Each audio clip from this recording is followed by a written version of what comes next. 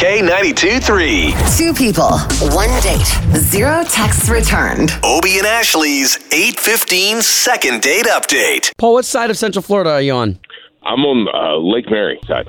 Lake Mary. All right. So let's get into your dating story. Well, look, I'm gonna be straight up with you. I've been locked up for a little bit, but here's the thing. While I was inside, I met this girl. Her name's Erica. We didn't meet inside. I mean, we were like pen pals, exchanging like paper letters. And then I started getting letters from her. They were sprayed with perfume, and a couple of them even came with, when the girls did put the lipstick on and they kissed the paper, Oh, Wait, wow. if you don't mind me asking, Paul, like she knew what you were in for and all that? Like, I don't want to ask too much of your business. Yeah, I mean, she does. I was in for Grand Theft Auto. I mean, I was younger then and did some stupid stuff. Wow. But, I got out, got in touch with her. We went out on a date. We had a great time. Wow. But now I'm trying to call her. She won't answer my calls. I don't know what's going on. Was this the first time you had seen her, like, face to face? So she came to see me, like, right before I got out. So that was actually the first time. This is fascinating. Not gonna Yeah, lie. really, man, really. Good for you. Well, listen, again, all we're going to do here is try to get her on the line and see if we can't talk to her first and then get you guys on a date, okay? Okay. All right, her name was Erica. Hang on, Paul. Okay. Hello? Yes, looking for Erica, please? Yes, this is Erica. Erica, good morning. This is Obie and Ashley. Hey, good morning. We're on the air for the big station here in town, K92.3. We do the morning show. Okay. Did I win something? No, but that's exciting because that's already sounds like step one in the bag for us that you would know who we are. Yeah, I mean, I thought maybe I got those summer concert tickets. Oh, the sold out summer. Well, instead of that, we would like to send you on a date. It looks like you already went on a date with a gentleman named Paul. Oh. Are you... I did.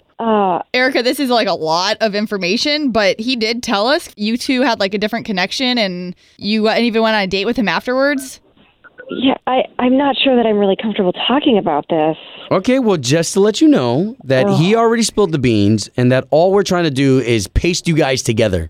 I don't know if he'd really want me to say. It's a little sensitive. He wouldn't have called us if he didn't care. So we always have to warn them that we can't control what you tell us. Yeah. Okay. All right. Well, So I'm part of this program where we write to inmates, and it's really not a usual thing that I would go on a date with one of them. I just want to say that, but it seemed like I was really a good influence on him, that was a really nice guy, and that he made a mistake but just didn't want to continue that kind of life. That is really nice of you, but I mean, kind of scary at the same time. But how did the date turn out anyways? Like, we were having a really good time. It was really great. And then he goes to the bathroom, and he comes back, and he's like, hey, look what we're driving home in tonight. And he jiggles a set of keys to a Mercedes. Oh, wow. He drives a Mercedes? Yeah, that's kind of nuts. No, he doesn't drive a Mercedes. That's what I'm saying. Like, he's out for like 2 weeks, and then he stole a car. Oh, wow. No. Okay, we didn't know that part. Yeah, I figured. Like, he's nice, but I'm not getting involved in that. You're just gonna out me like that on the radio? I mean, what are you doing? Oh, wow. Oh, my God. Hi. Erica, that's Paul. Yeah. And he's been on the line listening, but we're just trying to hook you guys back up together. I didn't know it was going to be like that. Well, how is there more to it? You took a car after telling me so many times that kind of life was behind you. Yeah, but I don't usually. I don't want to be with somebody who's a career criminal. I've told you that. But we talk so much in letters about how you like bad boys and that sort of thing. So it's hard to get a job sometimes. This easy money, and I know. You I know could have asked me to help you instead of stealing a car. Yeah, I'm sorry, Paul. And just to stop you real quick, too, we didn't know that you tried to steal a car either. Otherwise, we would not have done this. Yeah, I don't even know what our responsibilities are as broadcasters now that we have this information. So yeah. Well, I mean, I don't know. Can't we just forget about it? I don't know. It's no big deal. Okay, so normally we would offer to pay for another date, but I mean, this is just out of our league. So if you guys want to talk, you guys can talk off the air, but I think we did our job of just getting you guys on the phone together. So that's all we wanted to do today. We don't want to be involved in that either. Now you've kind of put us in that position. Yeah, don't come for my truck. Yeah.